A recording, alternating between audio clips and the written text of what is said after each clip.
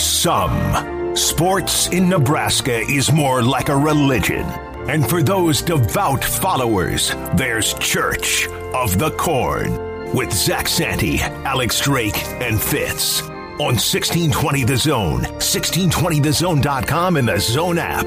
Church of the Corn starts now. Here are Zach, Alex, and Fitz.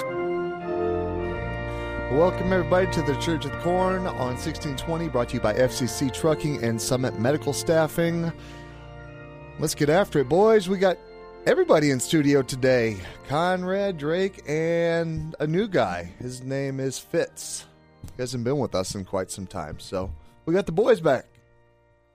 Weren't we all in studio like last week? No, that was like 2 or 3 weeks ago. 2 weeks ago, we did a podcast last Sunday, less than a week ago. Yeah. Well, we weren't in the same. And Conrad wasn't here. Yeah, Conrad wasn't here, so shut up. Anyway, let's... I'm glad to be back. Yeah, I guess. Oh, okay. Yeah, so let's get into it. I think there's a big story going on with this is at Ohio State. Jackson Smith-Njigba out again. He hasn't had a good year with injuries. I mean, he's going to be gone after this year anyway. He's going pro. But they haven't had him all year long with just hamstring, and it seems like an assortment of injuries.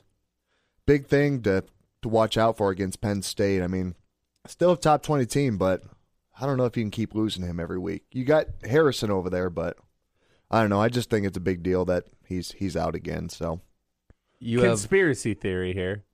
Is there any part of you that thinks maybe he's quietly just trying to sit out and not get hurt before the draft? I mean, he could be slow playing everything to make sure he's 100%. It wouldn't be the craziest idea. I mean, at this point, they haven't needed him, so... No, you've got, like I said, you got Harrison Jr. there, who is an absolute stud. Who might be better. I think he is better, but... Guys, one good year last year, right? And a few, complete just off-the-charts games. But is that enough to propel him to top half first round? I guess I look at it as when Zach started talking, that's kind of where my mind went to, was the fact is he maybe just kind of doing this low key. I'm going to rest and I'm going to be out, things like that. You've got arguably the top quarterback in the nation, probably the number one draft pick, playing quarterback for you. Yeah. Other than, the soft tissue stuff like that, going out and playing, if he's not doing that because he thinks he's going to get hurt, then what does that show anyway in terms of physicality and playing and stuff like that? I don't know. It's a great question. So, yeah, and that's I like your counterpoint. And that's not really where I'm going with it. And I haven't seen this yet in football. I don't know that we'll ever get here in football. But there's the rules in football around the draft make it really hard to do this. But you see it a lot in college basketball, and now they're changing the draft rule for for basketball in general again. But you look at guys, the best example here locally is Justin Patton after his first year at Creighton. Was he ready for the NBA at that exact time? No. But was there ever going to be a better time for him to declare the draft when his stock was high? And in reality, the only thing that could really happen to a guy in that position coming back is to lose their draft stock, because so much about your draft is not necessarily what you've done on your level of, the field or the court or whatever. It's about your potential. And Smith-Njigba last year showed unbelievable potential. And again, I'm not saying that this is what it is. I don't know if we ever get here in football, but there is something to be said about trying to keep your draft stock as high as possible for as long as possible. And sometimes that means playing less games. That's a lot of the reason why you see guys who aren't ready for the NBA leave when they do, because their potential and their stock is so high and it can only go backwards. Yeah, it makes sense because I mean, you could be talking about 15 passes and 347 yards in the Rose Bowl, and that was the last memory everyone really had of him. Mm-hmm. And then this year, he's played in 3 games and he's got 5 passes for 43 yards. Honestly, at this point, I feel like it hurts him more than it helps him sitting out.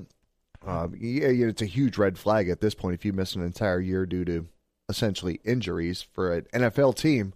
Mm-hmm. You're a huge red flag. Now, if he gets healthy and he gets right and he comes back in and he plays the last 4 games and goes in their playoff run and things like that, it's a completely different conversation.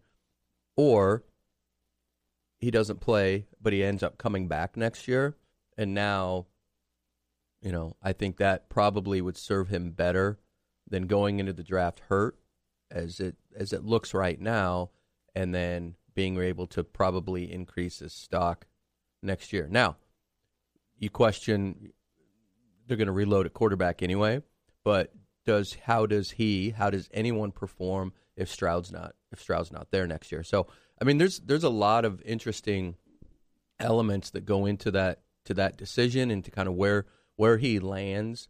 A guy can run routes, a guy can catch the ball. We know that. I've always kind of thought, though, with basketball, as Drake was talking about, that it's a little harder, I think, younger in some of those positions to go in and be that effective and dynamic in the draft versus basketball, just kinds of, just the way that it's played and everything, and those individual skills. You just don't get the ball in your hands automatically unless you're the quarterback. And I also think too, and here's a huge difference between basketball and every other sport. Like in basketball, you have the quote unquote lottery, 1 through 13 or whatever. There was an interesting stat out a couple of years ago that even if you land in the lottery, there's I want to say it was a 25% chance of having a 10-year plus career or earning quote unquote what should have been a lottery pick throughout your career. So it's just really interesting the difference between those two sports. I kind of want to move over to something else that happened last night. Did either of you guys catch any of the World Series game last night? I did catch a little bit of it. Poker? World Series of Poker? I'm angry this morning. You don't want to keep going down that road. Oh, I'd love to see this. No C4. I have to drink White Monster this morning. All right. Anyways, one heck of a comeback last night from the Phillies. They were down 5-0, up 6-5.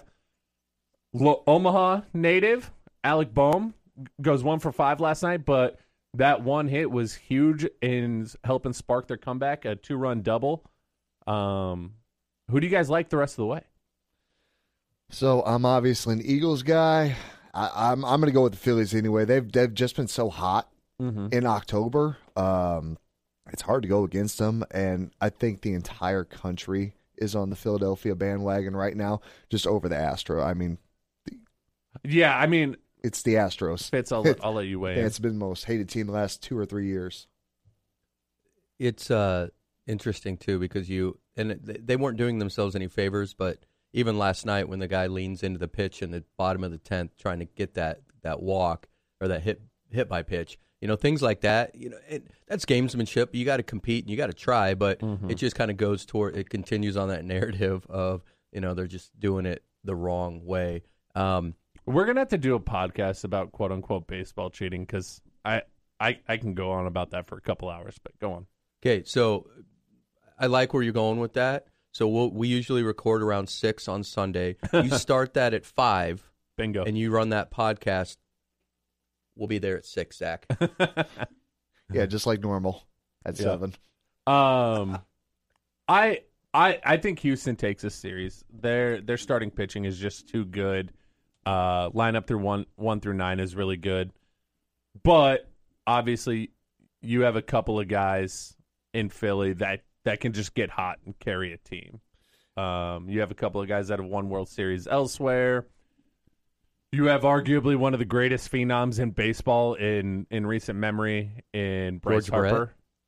Oh, I thought you were talking George Brett. Sorry. Yeah, so I think Harper's finally hit the peak of everything kind of coming together for him with team and his career and everything. It's finally really happening. Yeah, and kind of letting him he got injured earlier in the year, and not letting him worry about playing defense and just let him go swing the bat, which is really why you brought him into the league. Let Bryce Harper be Bryce Harper. Just let him do his thing. Absolutely. This doesn't normally happen in Philly, but Philly has let him do that. They have kind of just let him go do his thing, and he's been great. I'm happy to see Bryce having the success he's having there now. Obviously, very happy for Alec Boehm, and I'm interested to watch the rest of the series. My money's still on Philly, but I'm not Philly. Sorry, Houston. It's on the Astros, but we'll see what happens going forward. How about a quick little pivot? So right before we get to our first break here, this week the Husker women's volleyball team took one on the chin against Wisconsin, 0-3. But so now we've got a tie across the top of the Big Ten with Ohio State, Wisconsin, and Nebraska. Are you concerned about this, or do they? They're young. We've talked about this before. They're young, but they've got a guy in Cook that can probably go to the film, figure out what they're doing, and get better when they need to get better. Were you surprised at the way that game went down? I'm always surprised when we lose 0-3, just because how many times has it happened over the last 20-plus years that John Cook has been the coach, right? Well, just think about this. Since October 9th, they hadn't lost a set. They hadn't lost a set since October 9th. And then, and it was interesting. Second set, they run off 10 in a row. Wisconsin and run off 7, and it was intense again. It was fun, but it's kind of one of those things where Wisconsin felt like they were putting everything they had into that game in terms of the sellout and all of that stuff with the fans, and it just, not that it means more, but it's kind of like, okay, SEC. It's a one game. It's not everything, but let's kind of see where we're at. So this is something that we don't really talk about in women's sports, but I feel like whenever anybody plays Nebraska volleyball, because they have been on the mountaintop for so long, it's their version of the Super Bowl every time. And I'm glad that if this was going to happen this season, it happened now instead of in a couple weeks and a little bit farther down the road. Wisconsin's the team that scares me the most looking into the tournament too. We saw what happened last year when we were actually pretty experienced. So again, I'm glad we got it out of the way. Cook's going to go back and review film. The girls, I think it's you never like losing and you never like getting swept at volleyball, but it is probably a good thing for them mentally. Now the monkey's off their back, so to speak, because they, like you said, they haven't lost a set in a long time, and they're just rolling. Now they get a little bit of adversity that they haven't seen since very early in the season. Exactly right. Well said. Yeah, nope. You guys pretty much nailed it. So let's take a break now. So we're going to take a quick break. When we come back, we're going to break down Illinois, Nebraska. Now back to Church of the Corn on 1620 The Zone. 1, 2, 3, go! Moving forward, using all my breath. Making love to you was never second best. I saw the world crashing. Welcome back to the Church of the Corn, brought to you by FCC Trucking and Doug Basse State Farm Insurance here on 1620 The Zone. Let's talk about the game today. 2:30 p.m., Nebraska, Illinois. There's a game? Yeah, there's a couple. There's one locally here. There's always a game within a game. I hate you so much. Do you want to play a game? Boo. God, this is going off the track real early. I'll get us back on there. Number 17, Illinois, coming to Lincoln with Bert Bielema leading them. 2 years into a rebuild at a basketball school. You got to stop calling him Bert. He really has a brother named Bert. I don't care. He looks like Bert from Sesame Street. I saw on Twitter today, he looks like a melting ice cream cone. Well, I thought he looked like Homer Simpson when Homer put on a lot of weight and started wearing a dress around or a shawl. And it looked like that. If you haven't seen it, just Google it. You'll be able to find it. But, yeah, he's not a great-looking fellow, but he can coach football. After the Arkansas debacle, went to the NFL to hide and got a lifeline from Illinois. And here we are. So I guess rebuilds don't take 5 years, like we were told. And also, let's not forget that we thought that Bielema was going to lose half his team last year after he drug him through the mud. So, yeah, I guess this is where we're at. What can Nebraska slow Chase Brown down? Be simple. Yeah. How many guys can they put on defense? Has it changed since the last few games? More importantly, how many inside linebackers do we have healthy? Yeah, so I think you're going to have to. I think there's a chance. He leads the nation, or second in the nation. Chase Brown is second in the nation in forced missed tackles, and we understand that tackling at Nebraska has been an issue for quite a few years. They're done. They're through the age of tapping off now, and they've been working on the tackle. Coach Joseph identified that, but I don't know. I think it's going to have to be one of those games where there's enough push can we get enough push from the defensive line to disrupt the original play design, and then can our linebackers find ball, see ball, tackle ball, right? Can they do just those basic things? Because I think this could be an opportunity for the defense to take a big step forward, make a stand on the field, and if that happens, which I think it's possible, it's a completely different game. Zach, do you think there's any shot that Chase Brown runs for less than 153 yards? No. He might go for 2. Does that mean they win the game? It means they control a lot of the clock. The way that he's not a height, weight, speed guy where he's a freak athlete, but he constantly turns 3-yard runs into 6-yard runs. You do that twice, you've got a first down. So he gets behind his pads and he runs essentially like a back his size should. He's a 200-pound running back. He's constantly churning his legs and getting extra yards, and at a certain point, that's why he's breaking a lot of the long runs he is. So, excuse me. I think, and we talked about this last Sunday, right, when we jumped into this just a little bit. I think this game specifically is a better matchup for Nebraska than Purdue. Because Purdue has the quick pass game. Our pass rush isn't elite enough to slow that down, but if we're so focused on the pass, they're gonna run the ball really well. That we saw that against Purdue. Illinois is really only built to be able to run the ball, and they also have 9 fumbles lost this year, which is towards the top in the country. So can we stack the box and slow it down enough to keep them off schedule in key moments and force them to convert a 3rd and 8, a 3rd and 10? I don't know if we can do it a lot today, but we might be able to do it just enough to have a chance at the end. The one thing that scares me is our offense is not built right now to sustain a drive. And we saw it against Purdue when the defense was out there for 45 minutes. They can come up with key stops and key moments, but they can't do it for 3/4 of the game. And what I mean by that is 3/4 of the possession. They can't be on the field for 45 minutes and then on 4th and 3 when you need the stop the most, a very unathletic quarterback is going to scramble out and get that.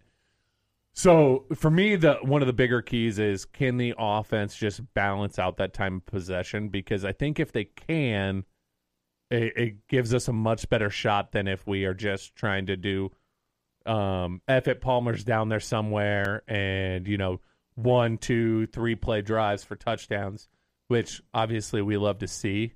But the defense is going to be out there a lot today, and we're battling a lot of injuries. Henrich is out for the year. We're not 100% sure what we're going to get out of Reimer. That inside linebacker position scares me a lot. So, again, I think the matchup is a little bit better for Nebraska than Illinois because we can stack the box. Illinois just wants to do one thing. So, Zach, you had talked about it a little bit, and you've got it down here for us. But not every 6-1 team is the same or is built the same, and their schedule's not built the same, which right now Wisconsin's strength of schedule is negative 1.27. What do you make of their start so far? They're 6-1 coming into Lincoln. Are they a legit 6-1, Zach? Yeah, that's what the record says. They are a legit 6-1. This team, you know what I like to go back to when I talk about Illinois? Muffed punt against Iowa. Iowa recovers. Iowa has to punt again. I was going to go into it. I had their schedule pulled up, but go ahead. No. I'll go after you. I was just going to say, they're all like turnover machines, and it's funny because now we're bringing up Iowa too. My bad. Muff punt. Iowa recovers, has to punt again, down inside the 10. Illinois fumbles it. Iowa recovers inside the 5. Iowa's forced to kick a field goal there. I'm a little hesitant to say, yes, it's legit. Well, I have to say it's legit because that's what the record is. The teams they've beaten: Wyoming, Virginia, Chattanooga, Wisconsin, Iowa, and Minnesota. Nebraska has struggled to beat Wisconsin, Iowa, and Minnesota. At this point, regardless of what we think of those teams, they've done something Nebraska's not. So their record is legitimate. It's not the best teams, but they are beating the teams that are on the record, or on the schedule, excuse me. The loss to Indiana is always just a confusing one because it was at Indiana early in the season, was game number 2. You can excuse that one away if you want to. There was some mismanagement at the end of the game too. Yeah, a lot of turnovers. Yeah, there's a lot going on there. So they're 5-0 at home, but they're 1-1 on the road. So take that for what it is. They haven't played in an atmosphere like they're going to see in Lincoln. I mean, they were at Wisconsin, but 11 a.m. at Wisconsin this year is not what it normally is. It's not a night game there. So their offense is what it is. It's not particularly impressive. They do what Bielema's always done. He runs the ball, and that offense has a very tough personality. The defense is where they make their bones. They've got somewhere between 5 and 7 potential NFL players on that defense, and they're showing out this year. So it's a legitimate record. It's going to be a very tough game for the Huskers today. Yeah, they have a couple of potential first-rounders on that defense, too. Sorry. But, yeah, looking at the schedule after you just went through it, it's eerily similar to 7-0 Mike Riley at Nebraska. I just don't know what you're going to get out of our defense. We know what the offense is at this point. But you also don't know what you're getting from Illinois in a tough road environment, because I don't think Indiana is really a tough place to play. Wisconsin can be, but Wisconsin's way down. I believe that's the game that cost Paul Chryst his job, is it not? Yes, I believe it was. That was October 1st, so I believe that was. Yeah. I believe that was. So we know that defense travels, right? And that's where you had said it. That's kind of their bread and butter this year. It's his personality too. You know, I think there's an opportunity that obviously they haven't seen the likes of a Trey Palmer. If Grant can find just a little sliver of daylight and then making something, they haven't seen that yet. I know what they did to Braylon Allen, not the best game, but there was so much going on there. There's still some, it's still not a cohesive locker room up in Wisconsin, things like that. But I just wonder if there's a way that we talk about slowing down Chase Brown. I'm wondering if there's a way to slow that defense down for them as well, because they fly to the ball. They like to hit. They're going to take, a couple games ago, 2-3 years ago, it's probably the hardest hitting team that the Huskers had played, almost to the point where you're like, especially in today's college football, questioning, like, was that legal? Was that targeting? Is that a personal foul? But that's the way that those safeties ran at him. That's the way that they were covering the ground. I just think what we're seeing now, some crossing routes, it's going to have to keep those guys a little bit more honest than what they've probably seen from the Huskers over the last couple of years. Deep threats. Real quick before we go to break, score predictions. I got 28-24 Nebraska. I like it. I'm gonna say 24-17 Nebraska. 35-24 Nebraska. High scoring game. All right, we're going to take a quick break here. When we return, we are going to break down some X Factor players for the day. You're listening to Church of the Corn on 1620 The Zone.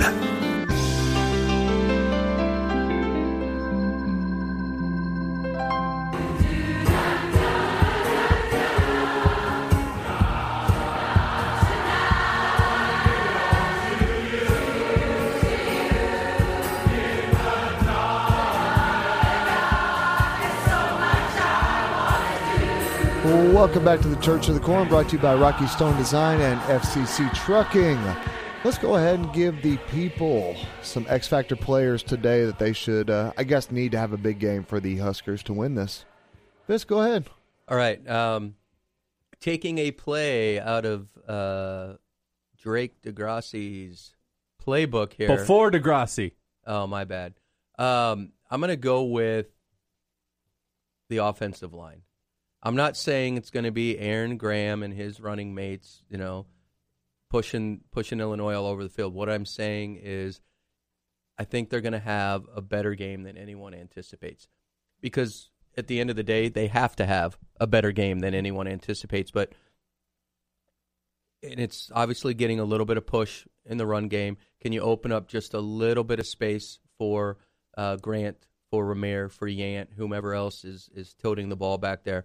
But I think giving Thompson just a little bit more time, right? Creating a better pocket. Because when Thompson stays home and then has the ability to step up, that's when we've seen the magic happen. And we're not just talking about the 59-yard bombs to Palmer. It's the little crossing routes, but they're on time. They're not behind, things like that. So I'm gonna put this one that I think we're gonna be pleasantly surprised.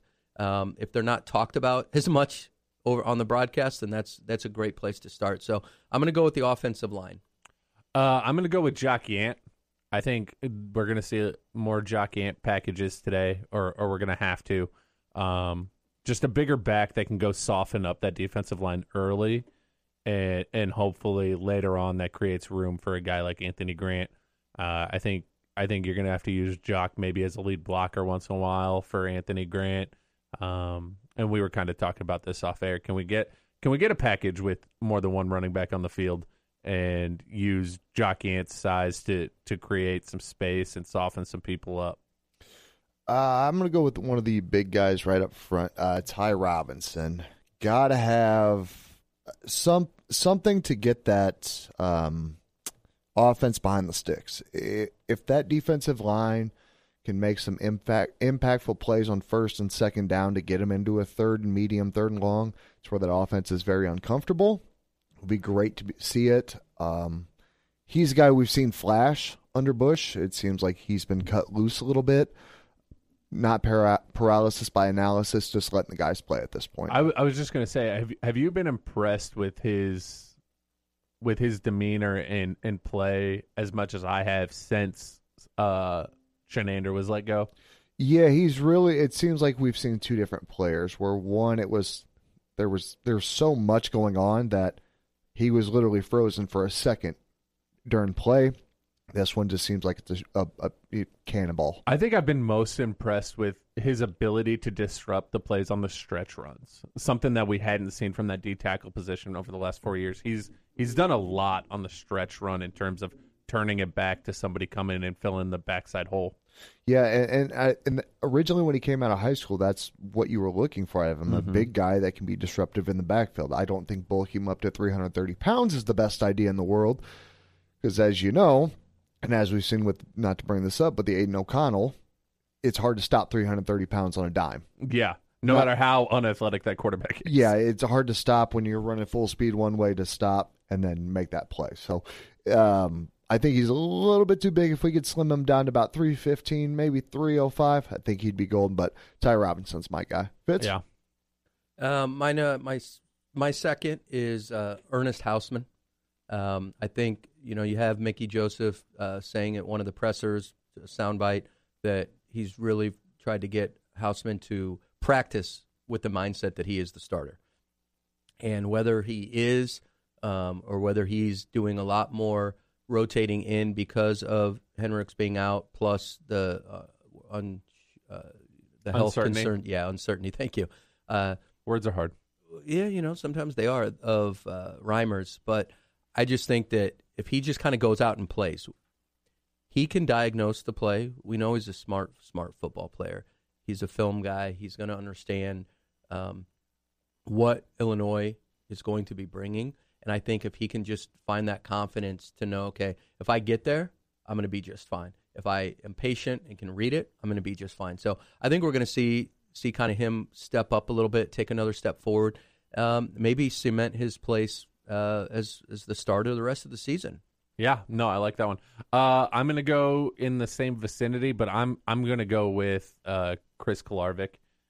He's been rotating between the nickel and the linebacker spot. I think losing Henrich kind of puts him there permanently, at least against teams that we have left with Wisconsin, Iowa, and today Illinois, just super run-heavy teams. I think that today is the day where you get to see the Chris Kolarvik we expected when he arrived on campus. He had a great career at, I believe it was Northern Iowa. Northern Iowa. And, I think he's going to have to step up in that linebacker spot, or even if he stays at nickel, he's going to have to be great at filling in on the run. He's had a decent year so far this year, and I know it's really hard when you're playing two different positions to really excel. I think today's the day that he has to come up with some big hits, key tackles, or blow some plays up for somebody else to make a tackle. And I think his leadership, his experience, he makes him the perfect guy to do so. And I want to kind of break down you guys' picks. With Houseman, I think the only problem with Houseman is he's so green because he is technically a freshman with very little play time last year and this year leading up to it. It's great to see him get some experience, but we're going to see those bumps and bruises out of a guy that's in a complex system. I think simplifying it helps him, but still first snaps. He doesn't look like he trusts his eyes yet. And I think that's what we're seeing a lot, that you get a lot of those practice reps where you can start trusting what you're seeing and what you're being taught. So let me ask you this, because I think this plays a factor in Kolarvik too today. From the defensive standpoint and a game plan standpoint, how do you simplify it even more for them? I said it on Sunday. I think you just go with some straight run blitzes early on. You could, because I think your defensive line is experienced enough at this point or has played enough college football that you can do some different things with them, including your edge packages. When you get to that middle linebacker spot, that's when you've got inexperience between Kolarvik, Malga Clemens, Houseman, and whoever else you kind of want to plug in there. You could do something like that, and it does seem like Bush has completely simplified the system. They seem like they've trashed a lot of the check with me's and a lot of the different things that they had going on pre-snap, which is great. Yep.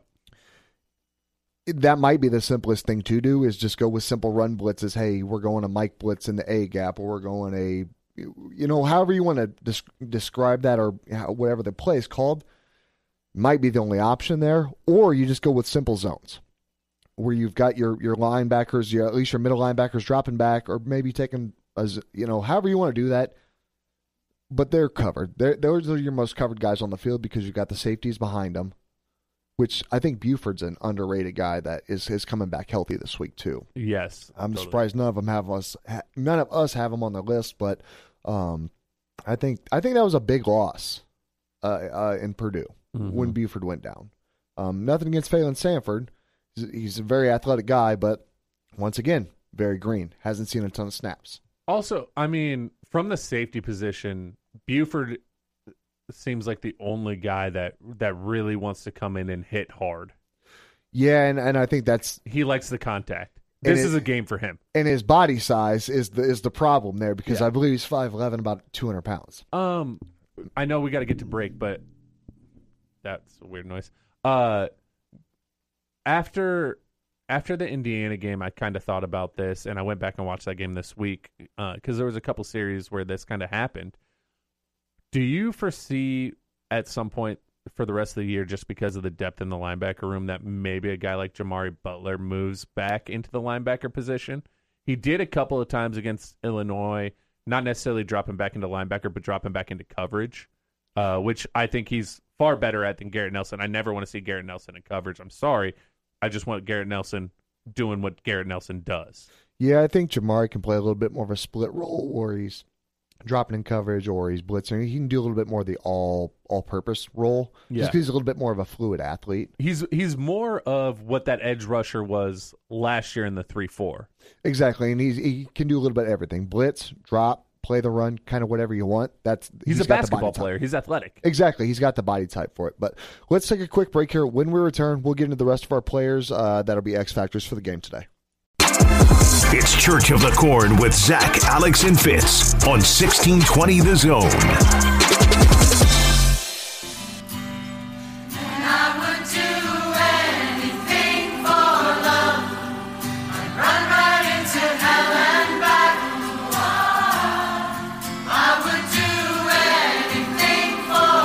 Welcome back to the Church of the Corn, brought to you by Rocky Stone and Design and FCC Trucking. Let's get to the rest of the X Factor players today. Drake, did you just go or? Yeah, you're on number 2. All right, I'm gonna go with Brian Buschini, the punter. I think I bring him up every week, or just about. What he's done for that special teams it speaks for itself. If he's healthy, and his ankle's good, he's probably one of the best punters in the nation, I think. Yeah, I was going to say, like, I don't want to, kind of poo-poo or sound like a downer, but he's had a few, I don't want to say rough games, but consistency hasn't totally been a strong point. He's had a couple of really, really bad punts, sometimes 2 in a row. And I know he's been battling injury. The guy looks like a warrior. He can barely walk off the field sometimes. But to top it all off, he has solidified that punt game. Even his bad punts, they're going where they need to go, or they are significantly better than what we've seen the last 3 years. So it's just tough because when you see some of his great punts, and then he has like a 34-yarder, you are livid, but I have to take myself back and remember where we're coming from here. We always think about the bye week, especially like a player like Casey Thompson, where to get him healthier, right, to get him back. But somebody like Buschini as well, letting him be off that ankle for a little bit, because it's not necessarily, he doesn't have to have timing with anybody else. He doesn't have to, if he could just get healthy, because his ability to pinpoint where he wants that ball to go has been spot on. He's still doing that a little bit while he was banged up, but and he talked about this with us early in the preseason. His hang time is a big, big part of why our coverage units are doing so much better. And so I just think if the game goes the way Illinois wants it to, and Nebraska decides to join him in the fight in the mud, and they're going to have to rely on Buschini flipping the field. I like our chances there, and if we can flip what we were doing last year, 2 years ago, where the other teams are constantly starting on our 30 or their 30, and we're starting on our own 15 or something like that. Those 15, 20 different yards, those hidden yards right there. I think that's a big thing, and he can do that for us. So I like that call from Zach. Yeah, and he can also put some weird spin on the ball and maybe create a muff punt, similar to what Iowa did to him earlier in the year. Fitz, who you got for number 3? My number 3 is Tommy Hill, converted defensive back to wide receiver. But this is kind of a twofold here, that special teams as well. We've seen him a lot more in the run game, and he's been pretty dynamic. He's had a couple opportunities to show some flashes. I think we might have the opportunity that if he can find a crease, he could make some really good things happen. But I also think, even though he's further down the line on the depth chart for wide receiver, he's had the bye week again to learn the playbook a little bit. But there's got to be a reason that Mickey Joseph made this decision anyway and said, "Hey, come over to my room. Let's do this." And if he can be somebody that steps up and steps in, Oliver Martin, Washington, Palmer, and then maybe Tommy Hill can come in and make something happen, then it's just I look at that as a bonus. Yeah, I don't think we all realized how short they are on depth over there in terms of injuries on the lower end of the wide receiver depth chart. We all know about the injury issues with a guy like Omar Manning. I didn't realize all these young guys like Bonner and Hardy were battling injuries as well, at least as seriously as they are. So, but I love Tommy. I thought Tommy Hill was going to break a couple of kick returns against Purdue for 6. I'm also going to go with the special teams room for number 3. Purdue kind of showed this out a little. Well, he showed up against Purdue. I think this is a good day for Bleak Road to have some key kicks. Illinois struggles in the red zone, and they're going to spend a lot of time in the red zone today. They're great between the 20s like Nebraska has been the last 4 years. But their defense is so good, I think we're going to be forced to kick field goals. And for the first time in a long time, I feel confident in being able to make those field goals. So I think today could very easily be a big Bleak Road day. I'll say being in the stadium when Bleak Road's out there kicking, you do feel a lot more confident that it's going to go through, regardless of where it is on the field than we've seen previously. He missed 2 out of his first 3, so we're all a little iffy. And one of them's 50 yards to tie the game. But yeah, so that's why I take it. I mean, he's missed some, but you feel a lot more confident with him out there than anything else. I'm gonna finish up with Anthony Grant. I think he's got to be a big time player today, and that doesn't mean he's got to have 150 yards and 5 touchdowns. No, he's got to be involved in the game. Exactly. Whether that be faking him the ball, screen passing him the ball. You got to get a guy like him involved in the game. You've seen what he can do when he's got the ball in his hand. You got to figure out how to get the ball into his hand and be productive. We've done it with Trey. Let's figure out how to do it with Anthony. So we've talked about this before with Anthony Grant. One of the things that is most underrated about him is his pass blocking. How confident are you that we're going to be able to slow down the pass rush enough for him to get his chip block in and then kind of be the check down outlet that he was against Rutgers? Take this for what it is. Casey Thompson was quoted as either being a part of or saying that the running backs are now in the lineman room as well, going through pass protection and stuff blitz like that. Pickups. Exactly. So take that for what it is. I like things like that happening because I don't know how much of it was going on previously. I won't say good, bad, and different just because we don't know. Yeah. I think that does nothing but helps those guys. Well, I also heard too,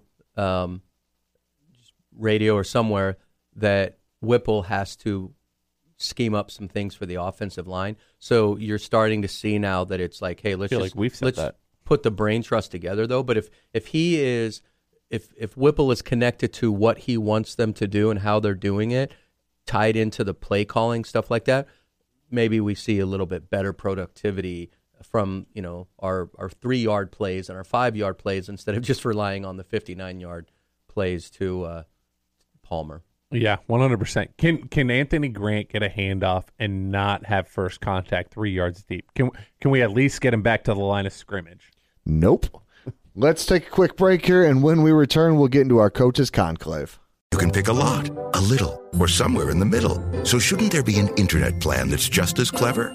One that allows you to add TV or home automation whenever. That's why Cox now offers flexible internet plans, giving you all the services you desire at nothing you don't require. Additional services can be added at then current regular rates. All services subject to residential customer service agreement and acceptable use policy found at cox.com/policies. Restrictions apply. Hi, this is Doug Nodgaard with Equitable Bank. Great service never goes out of style. When the digital age dawned, many said computers would be able to handle many of the interactions that used to take a person. Boy, were they wrong. How many times have you called your bank and gotten a recording to press 1 or 2? Not at Equitable. Not only does Equitable answer your call on the first ring, it's answered by a human being. That's because Equitable Bank values its customers. Equitable Bank, we take banking personally. Member FDIC. When you think Caddyshack, you think about an unforgettable dining experience. Stop in for Meatloaf Monday for just $10.95. Tuesdays are all about the happy with dollar drinks during all-day happy hour. Celebrate a Wing Wednesday with After Hours. Thursday is spaghetti night for $10.95 a plate. Or grab some lunch on Fridays with the $12.95 hot beef sandwich. Caddyshack, 2 great locations off of 117th and Blondo and 180th and Harrison. The official watering hole of After Hours on 1620 The Zone. Hey everyone, Jimmy Allen here from After Hours. Have you always wanted to hear your business represented here on 1620 The Zone? We've got an amazing opportunity for you. Get at us at After Hours Sports LLC at gmail.com. Have Drake, Fitz, and Zach represent your brand every Saturday morning with the Church of the Corn. That's right. Your commercials, your company can be represented right here every Saturday morning from 8 to 10. Email us at AfterHoursSportsLLC at gmail.com and let us represent your brand today. Have a great Saturday morning and go Big Red.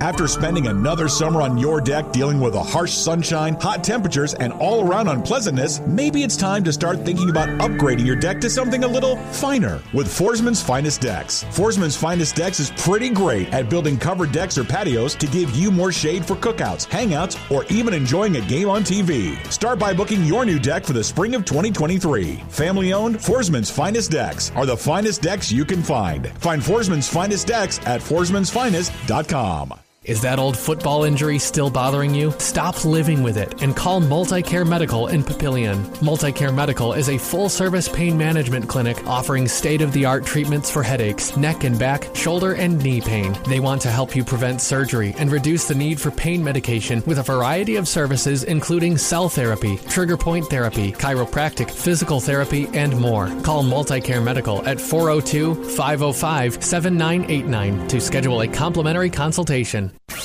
Shop Woodhouse Place Hyundai and Nissan, 144th and Giles.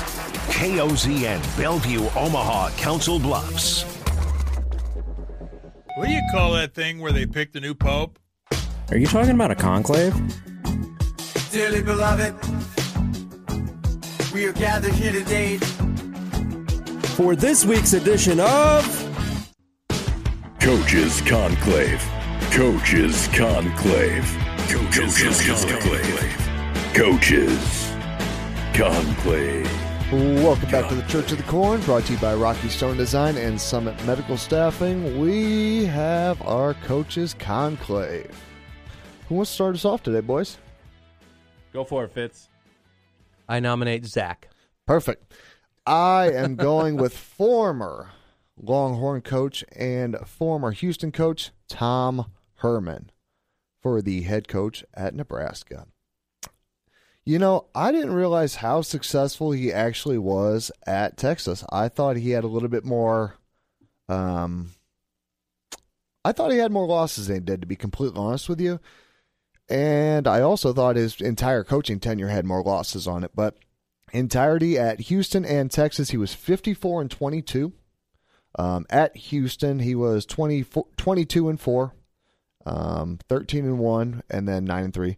And at Texas, he was actually 32-12 or 32-18. So he had him at number 9 in the country at one point.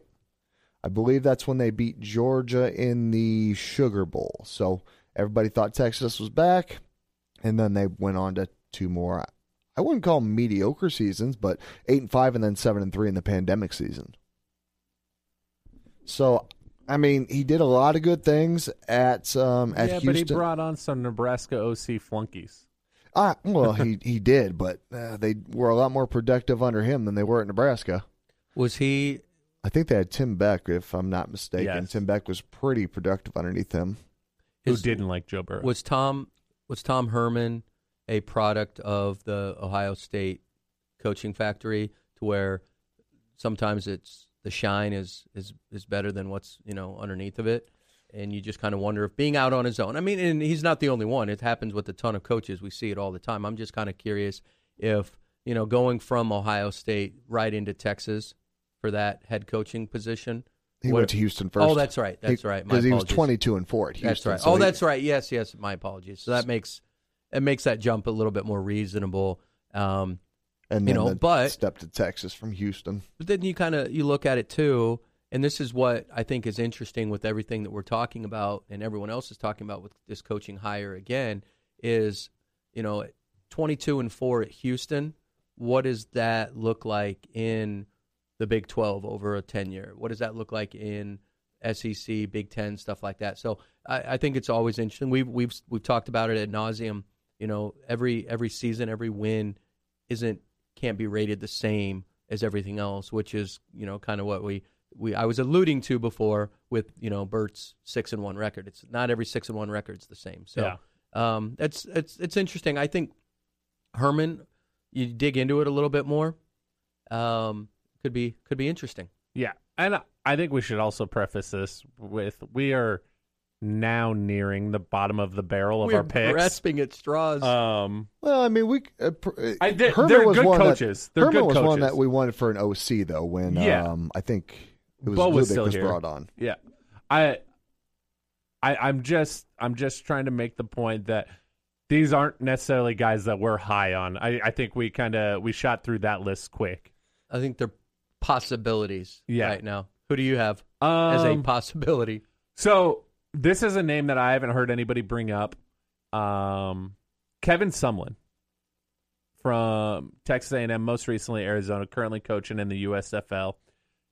His tenure at Texas A&M is eerily similar to Jimbo Fisher's right now in terms of win percentage, things like that. He struggled in conference play. He was 25-23 in conference, but 51-26 overall. And prior to that, he was at Houston and went 35-17 and 24-8 in conference. A lot of offensive coaching experience, which, you know, take it for what it is. I know a lot of fans are really high on getting a defensive guy because we as a fan base do this thing where, hey, we just hired a defensive guy. It didn't work out, so let's go get an offensive guy in Mike Riley. That didn't work out. We're going to get another offensive guy in Scott Frost. That didn't work out, so we have to do defense. So I wanted to give a shout-out to Parker on Twitter who shot us over that NCAA head coaches spreadsheet. Mm-hmm. So shout out to Parker. Phenomenal spreadsheet that you sent us over, by the way. Parker_Nebraska. There you go. Thank you very much. Just these two coaches that we brought up. So Herman actually has a track record of success. He was actually a plus 23 on the win growth. Sumlin was a negative 43 on the win growth percentage under Interesting. Sumlin. Yeah, so I just because as we're going through them, I was trying to pull these up and have that on here. And I should have read that a little bit more. Well, it's really interesting when you just go just into numbers on things. Yeah, absolutely.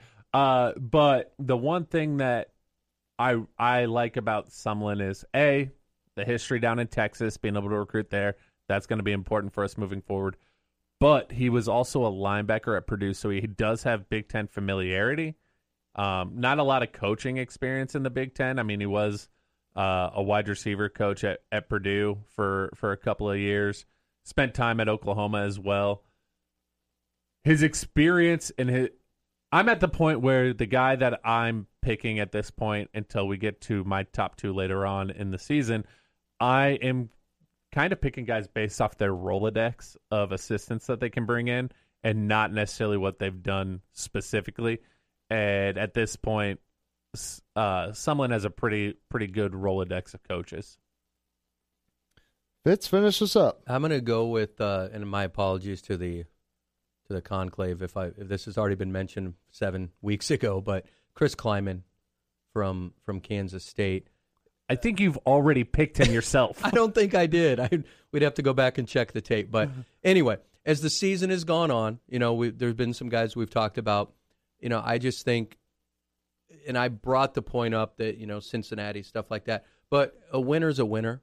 Developing players is important. I think if you look at guys that have left the North Dakota State program and have played in the NFL and been good players, serviceable players, role players, whatever you want to say. But 69-6 at North Dakota State is impressive. You know, he found a way and he put players in a system that was going to work. Yeah. His players have an edge about them. They tackle well. They rally to the ball. He's done something that he's utilized transfer quarterback and with his staff in a way that has been productive. Taylor Martinez. Oh, yeah. And it's just, you know, something like that. There's some stability. Is coming to Nebraska under the circumstances too big of a job? I don't know. But it's interesting. Would his quarterback transfer with him? I think he's finally out of eligibility. Oh, but no, you're right. I think there is something to be said. There's a total difference between Luke Fickell having one great year at Cincinnati or Scott Frost having one great year at UCF as opposed to a decade or close to of dominance at a school. I think that's why we look past where they coached in both Chris Klieman and Lance Leipold at Kansas. Klieman at K-State, Leipold at Kansas, because they did it for a long time. I mean, what's Leipold have? 11 titles from Wisconsin Whitewater? I believe he was 33-1 in the NCAA tournament that they have. Yeah. Was he the school that they kicked out of the conference because they won so much? Wisconsin Whitewater, I think so. Promoted. So, yeah, I think there is definitely a difference between sustained success over a long period of time at a lower level than a year or two of sheer dominance at a group of 5 school. But you brought up a good point, and it's gonna come through as we continue this conversation, and we'll talk about kind of the direction of it as well. But I think a big part of what we're gonna have to start looking at, and you mentioned that Rolodex, is okay. Yes, a lot of these coaches could probably do a fine job, but now it's more than that. It's building of the staff. It's potential for growth. It's recruiting. The coaching growth chart that Zach was mentioning from Parker.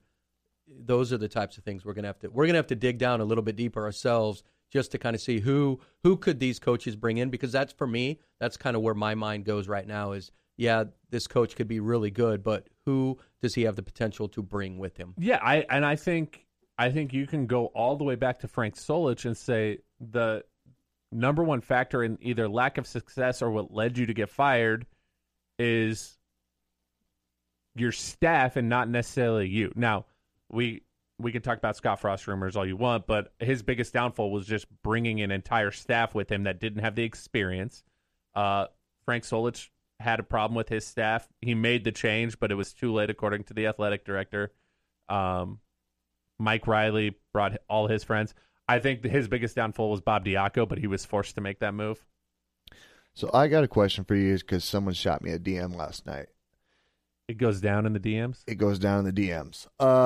Do you guys think that if Mickey wins this game today, that it makes it all but certain that Mickey gets the job? And the reason I say that, and I'm going to tie a little bit more onto that because it's a giant recruiting weekend. Mm-hmm. Let's say because Bo Hughley, from which we're going to talk to Munson about here shortly, you've got a lot of your Raiolas. Actually, I think both Raiolas are going to be on campus. You've got your Bo Hughley. You've got a lot of giant recruits. Let's say if things start happening with that recruiting cycle and you get this win today, does the interim tag get taken off sooner than we think, maybe, if it happens? If it does, I'll be disappointed. Doesn't it seem like a quick reaction or a snap reaction? Yes. And here's why I'll be disappointed. We've talked about it. If Mickey gets the job, great, 100%. Because he's recruiting like he's already got the job, which he's being a true professional at what he's doing. Yes. And I think he's going to do that no matter what happens. Exactly. We've talked about it. Where's his greatest strength? It's recruiting, being a player's coach. I think if you don't go all the way through this coach's search and you don't go all the way through the season to evaluate all the potential candidates and anybody that's willing to talk to you, and just because we beat a ranked team for the first time since Michigan State a few years ago, you're doing yourself, the program, and even Mickey Joseph a disservice, because there are going to be so many detractors out there that said, hey, we just did this based off of emotion and maybe the eye test. If Mickey gets the job, no matter what, there's going to be detractors just because of experience. But if you let this go all the way through the season and give us more of a sample and he wins the job, there will be less, because it will have been painfully obvious why we made that decision. In my mind, that's the only way the decision's made, is if he makes it painfully obvious that he's the right guy. Let the process play out. Where's it going to go?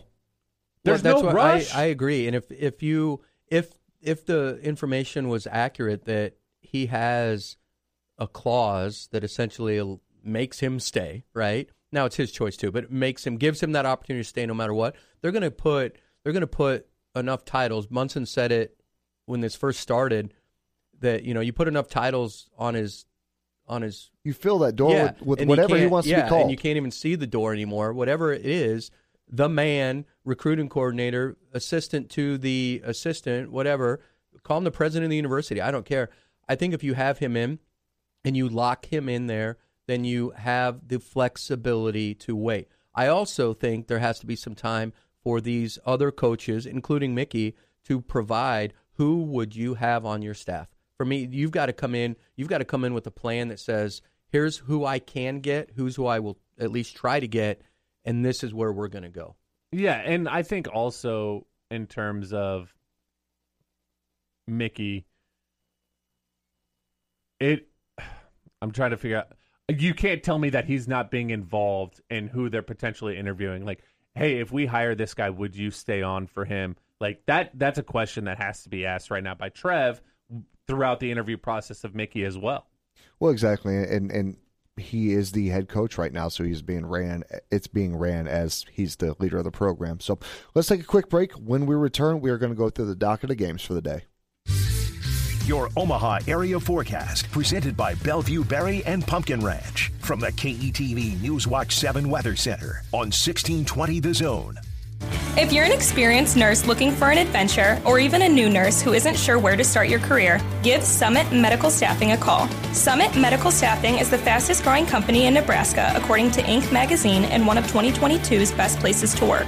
Their success is a direct result of the amazing people on their team. Summit Medical Staffing's travelers make them special, and their focus and commitment to them makes them unique. Find out more at summitmedstaff.com or call 877-514-6721. In a house in Omaha, people gather in the kitchen. They don't talk about school and work. They talk about doctors and surgeries. They're the families of Ronald McDonald House Charities in Omaha. And the kitchen is where they come together to share the struggles their children are facing. For these families, it's the little things, like a home-cooked meal even while far from home, that make the biggest difference. Volunteer. Now back to Church of the Corn on 1620 The Zone.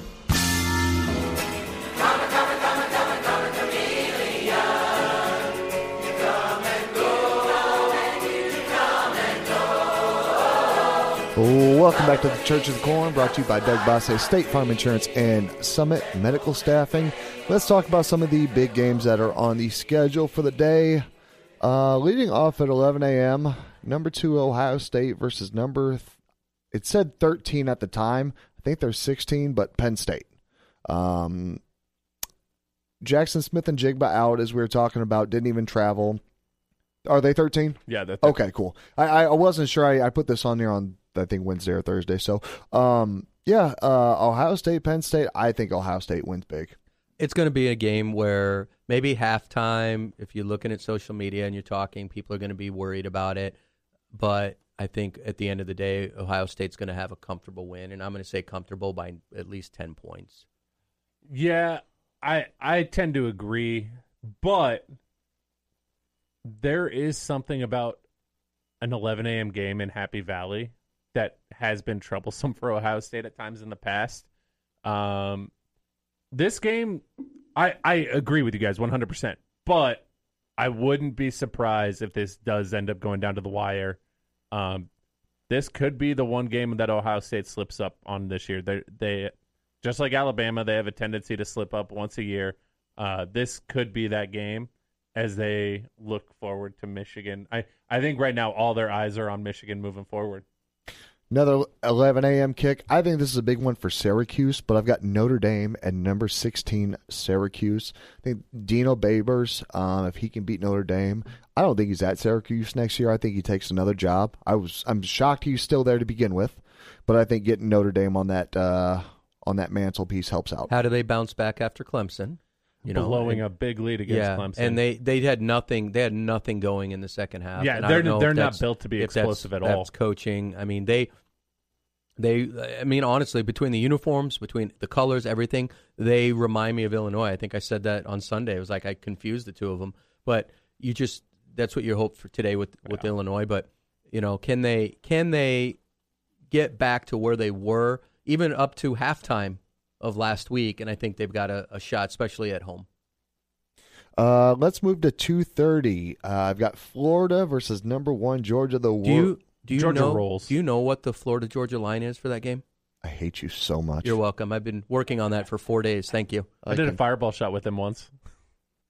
With Florida-Georgia line? Yeah, at a Peru State concert. Oh, interesting. So that's when you were both up and coming and somebody made it farther? Yep. Touche. Me. I won. That's true. You made it. Look where I am now, Mom. I'm on the radio. Another 2:30 game. Number 9 Okie State, led by the beautiful Mullet, versus number 22 KSU Kansas State, led by Adrian Martinez, who I believe is on the sideline again today. He's game time decision. Yep. Game time. It's Okay. It's another Nebraska Coaching Bowl version 17, I think, for the season. Yeah. And the way things are going, nobody wants the job. Yeah. I think if Adrian Martinez plays and is 80%, K-State has a legitimate shot at this game. They're at home. They're pretty good at home. But I'm taking Okie State as of now. Yeah, I go Okie State as well. Because, Ask me at 2:35 though. Yeah, I'm just not sure if Martinez plays. But if Martinez does play, I'll go upset with KSU. Another 2:30 game. Number 17 Illinois at Nebraska. We already kind of picked that one a little bit earlier. Once again, I got Nebraska 28-24. I think it'll be a very ugly game. I think it's going to be hard fought. What can Nebraska do to speed up Illinois? 'Cause I'm going back to Score early. time of possession. I think if Nebraska can get up 10-14, it completely changes the tenor of that game. But I think it has to be 10-14 point lead, like with 7 minutes left in the first quarter, not 2 minutes left in the first quarter. Because that means Illinois has dominated possession, and our defense is going to get tired.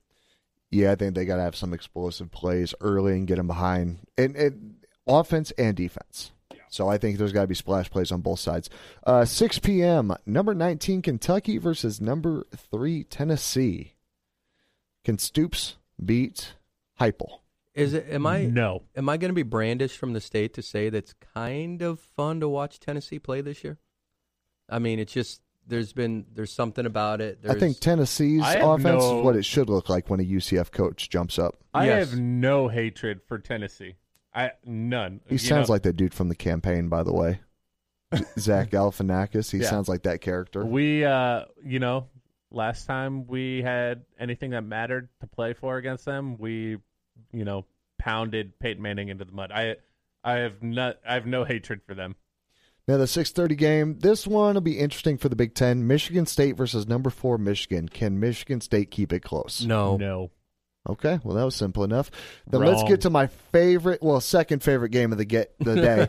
Number 15, Ole Miss, led by Lane Kiffin, versus Texas A&M. Does Juice run out of the tunnel with Ole Miss? Oh, he's got to. But I heard Lane wasn't going to let him. You heard what? I said I heard Lane wasn't going to bring him to the game.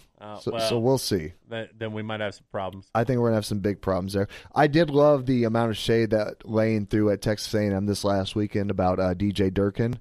I don't know if he was throwing the shade at Ole Miss or at Texas A&M, but essentially Ole Miss getting constantly outbid for coaches and losing DJ Durkin to them. So I just like him in the shade he throws. I want to back up really quickly to this Kentucky-Tennessee game. I was listening to Happer's show this week, and Robbie was filling in, and they were doing their wheel, and the Kentucky's defensive coordinator came up. I did not realize how great their scoring defense has been this year. They've only allowed 2 more points than either Illinois or Iowa. So, I mean, if there's a defense in that league that can slow down Tennessee, it might be Kentucky. Perfect. Well, let's take a break, boys. We got a lot to talk about with our guest on the other side, with Brian Munson. You're listening to Church of the Corn on 1620 The Zone.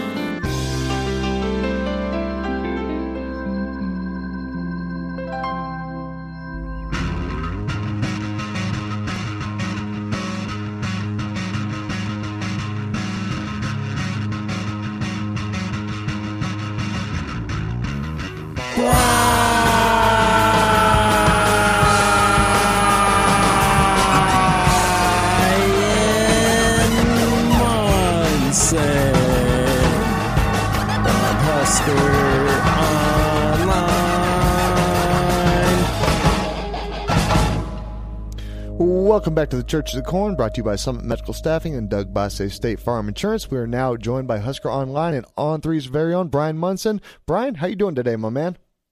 Good morning, guys. How are you? We are doing fabulous. Living the dream, Brian. I couldn't find any C4 today, so I'm stuck with White Monster. I'm not happy. Hopefully you can help us out. Brian, huge recruiting day today. All of a sudden, the Raiolas are coming in, the brothers. Is Dylan back in play for Nebraska? No, I knew that this was going to happen, and I talked to Chad Simmons quite a bit yesterday. Chad Simmons is the national recruiting guy for On3, and I've known him for a number of years, being in the industry since '99. He's been in there doing this stuff about that long, and he actually was in Chandler last night. There must have been a huge game last night for Dylan and for Chandler, because I believe that multiple networks had guys there covering it last night, and I just don't know enough to know enough about it. But Chad was certainly there last night, and he had a conversation, ahead of time. And obviously, Sean Callahan and myself, we knew about this thing, and we were thinking that what was going to happen was it was just going to be just complete silence about the Raiolas visiting until somebody is standing outside the tunnel and they see the boys come walking up through the tunnel. And then all of a sudden it's going to be like, hey, post it, Dylan and Dayton and Dominic are here. And it never made it that far. People have to understand here that this is about seeing Donovan. Donovan is, coaching at Nebraska. They've got relatives flying in from Hawaii. This is essentially like a family reunion kind of thing. Dominic told Chad Simmons, this has nothing to do with Dylan. This has to do with Donovan. And now it has something to do with Dayton, now the 2026 quarterback that Nebraska's offered, just because, now there's a Nebraska offer and he gets to basically go there and check things out. But no, Dylan is not in play. I'm not going to sit there and rule out anything, potentially somewhere else down the line. But this weekend is not about Dylan Raiola, checking out Nebraska. Brian, that leads me to I was thinking about it as you were talking. So you've got Dayton Raiola, the 2026 recruit who's they've offered now. And the staff is right now just all essentially on an interim basis, right? We don't know who's going to be here. And imagine in, 4 years who's going to be here. Brings me back to somebody like a William Pop Watson III. Whipple, he's Whipple's guy. He brings him in, kind of part of, as he comes into the staff. We don't know if Whipple's going to be there, so we don't know the status of Pop Watson. How does that all kind of play out when you've got a staff who is being more than professional in finishing out the season, recruiting like they're all going to be here, like it's going to be their team, and offering guys now 3 or 4 years down the line? What do you make of all that? And I know it's standard protocol, but well, I don't know if it's standard protocol. I think we're rewriting the rule book here a little bit. Okay. I've never look. This is a pretty unprecedented time. I've never seen an interim coach basically handle this like a job interview quite the way that Mickey Joseph and his staff are. That's probably the first thing that I had to say about that. And I've been through a couple of coaching changes here with Nebraska. They typically take place a lot later. And when they do take place, they hold on to official visits like they're bars of gold. That's a transferable asset that basically transfers from the current staff to the next staff. And that next staff is going to need those official visits to put their class together. All that being said, this staff basically has been told, whether it's by Trev or by Mickey after he got the interim tag from Trev, we can go out there and basically, play the violin on the deck of the Titanic and get ready for our next jobs, get ready to go find another job. We can try to go ahead and keep our jobs right here if that's what you're happy doing.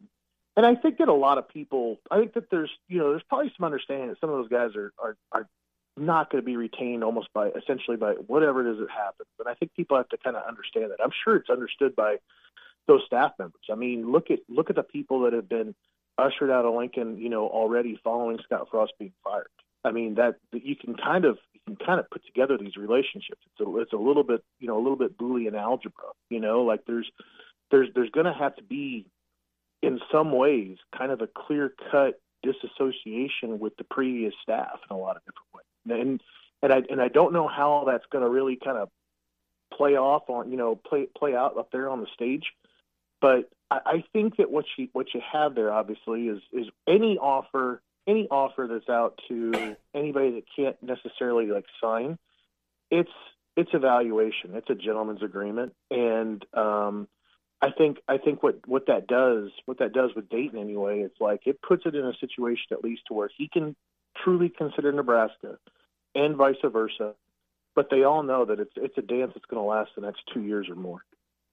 Brian, let's get to the JUCO guys, because it seems like this staff has done a great job at seeing what they've seen on the field and identifying those weaknesses through the JUCO market. It seems like that's something that's been disregarded under the last staff for sure. But where are we sitting with some of those JUCO guys?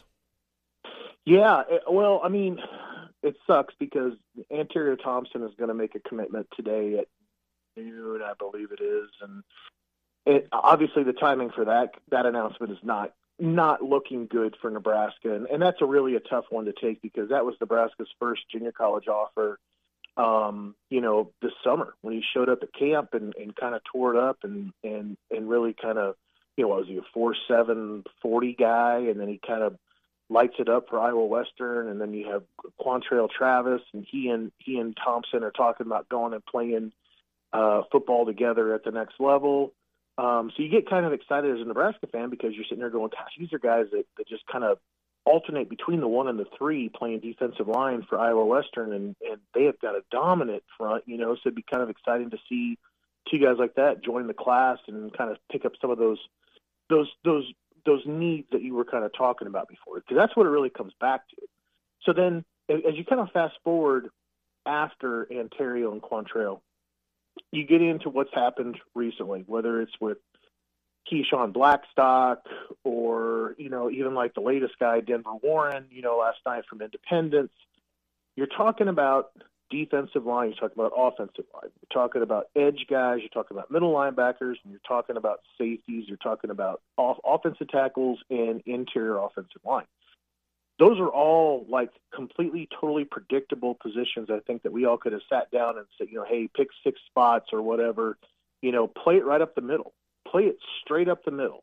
And that's exactly what's happening right now with where Nebraska is at with targeting the type of help. And I thought it was really telling, obviously we can sit here and evaluate and we can see it for ourselves with our own eyes. But I thought it was really telling in Tunnel Talk yesterday with Steve Sipple and what he was saying about the meetings that Mickey Joseph was having with the staff when they were talking about, how a player, how a recruit, could potentially have an impact right then and there. Is he a guy that needs a year or two? Can he not come in and participate and rotate in or start? And if he can't, they're moving on. They've got to go find some guys immediately that can flip what's kind of going on in Lincoln. I think that it's kind of wild because we've been talking about flip the roster going back to Mike Riley with Scott Frost. And now all of a sudden we're talking about doing it again. And it's happening in basically a shorter time frame for Nebraska to get competitive. On Thursday at the Big Red Breakfast, Steve Warren said that if nothing else happens for going into next year, they've got to revamp and remold and just relearn offensive line and defensive line play. And you talked about it just now, having guys that can come in. If they're not going to be a 6th or 7th guy on the depth chart, next guy in, or even a starter, they've got to find a way to move on, which brings me to Bo Hughley. So he's a Georgia commit. You mentioned Chad Simmons, national recruiting expert, earlier. And now he's talking about him. He's already had one official. He also had an unofficial at the spring game. Now he's coming in with Barry Jackson. Is this a legitimate opportunity to tell and talk to someone and say, here's the deal. You could come in and you could start for us next year and be that guy? Is that the type of conversation that they're having with a player like Bo Hughley this weekend?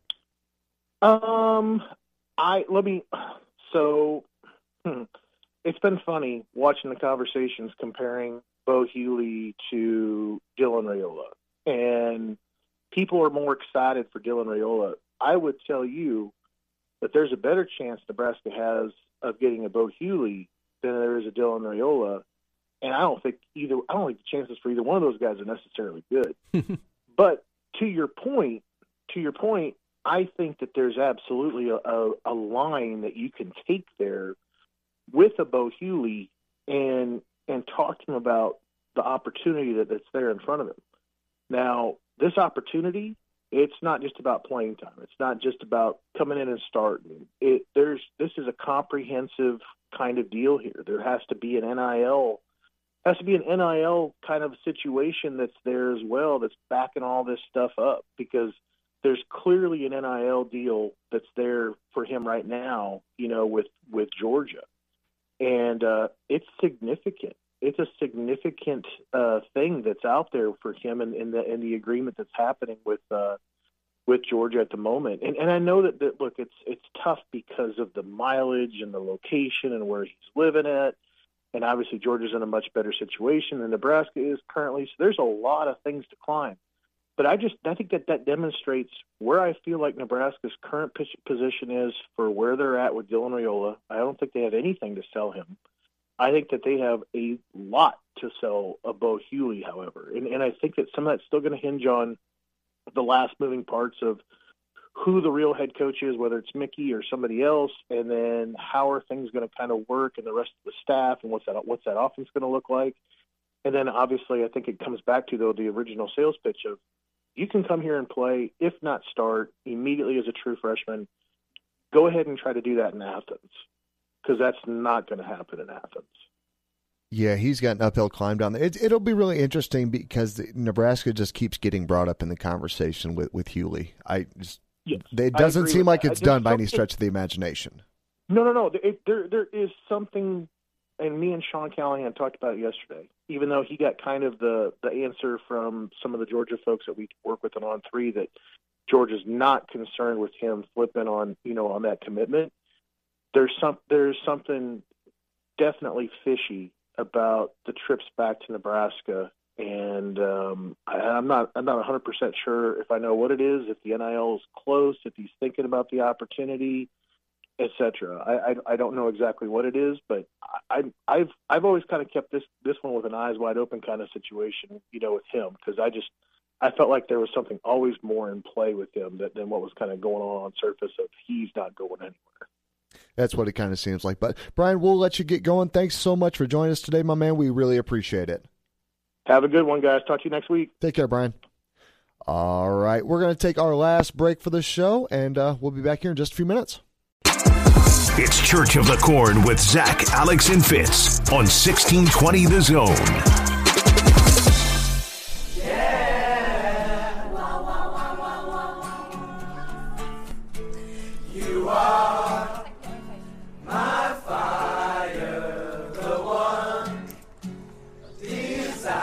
Welcome back to the Church of the Corn, brought to you by FCC Trucking and Summit Medical Staffing. We got a quick little segment here before we let you all go for the day where we're going to try and make you guys a little bit of money. Who wants to lead this one off? I'll go. Give them some upsets. I got 2 upsets today. The first one, I have UCF putting in the dagger of the Luke Fickell to Nebraska conversation. UCF's going to take down Cincinnati today. Wow. And then I also like Missouri. I don't necessarily consider this one a massive upset by any means, but I like Missouri to take down South Carolina today. I like what Beamer's got going down there at South Carolina, but Missouri's just a tough team to play. You never know what you're getting out of that Drinkwitz-led team. Yeah. I really want to say that I'd like to say Michigan State upsets Michigan because it's a rivalry game, but I'm not dumb. So I won't go with that one. But I will go Nebraska over Illinois. And I could maybe see I mean, you are on the hook saying if Adrian plays K-State over Okie State. Yeah, I'll go with that one if Adrian plays as well. I was going to say also something don't about think Will Howard's any slouch. The backup. No, that's the thing is he's got a good enough backup that if Adrian's not 100% healthy, there's no need to rush him back. I mean, you're 22 in the country, so be interesting to see what they do. What you got, Fitz? I'm jumping on. I'm going to back that Nebraska horse over Illinois as well, and then I'm going to take Virginia taking on Miami. Take Virginia, give yourself a little bit of chance to fill the coffers, and then give some tithes to I thought he was going to go Corn. with like a cricket league or something. I 100% did as well. I got a question for you. So Oklahoma, unprofessional. It's coming from the guy that brings up chess and checkers. Yeah, that's you, nerd. Anyway, nerds. Do you think that the Oklahoma-Iowa State game, do you think beating Oklahoma does anything for Iowa State?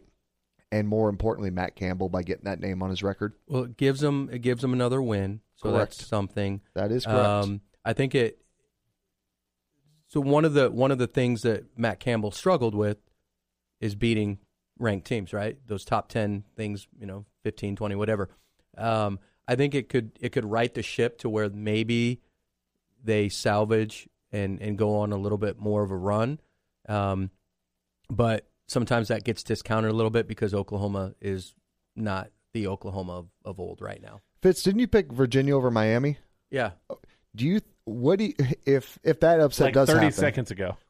Well, and the reason I'm asking is because I didn't have the schedule pulled up in front of me. Do you think that does what do you think that does for Cristobal down there, losing to Virginia? Well, they're out of sorts anyway. I mean, Miami has not looked, other than early in the season, but they've kind of fallen into lines of some of the other programs, though, that you think they're coming back. They get some good recruits. They've got all this NIL money. They've got all these things going in the periphery, but nothing is happening on the field. And I'm not saying Nebraska's doing anything different. They're in the same boat right now. I just don't know if he's the guy. But I'm now starting to question this whole idea of an Oregon coaching tree. Guys that are coming out of there, coaching in the Pac-12, and then coming in somewhere else. All right. Thanks for joining us today, everybody. We got a recording tomorrow. We'll try to live stream it. Thanks for everybody. Have a good weekend.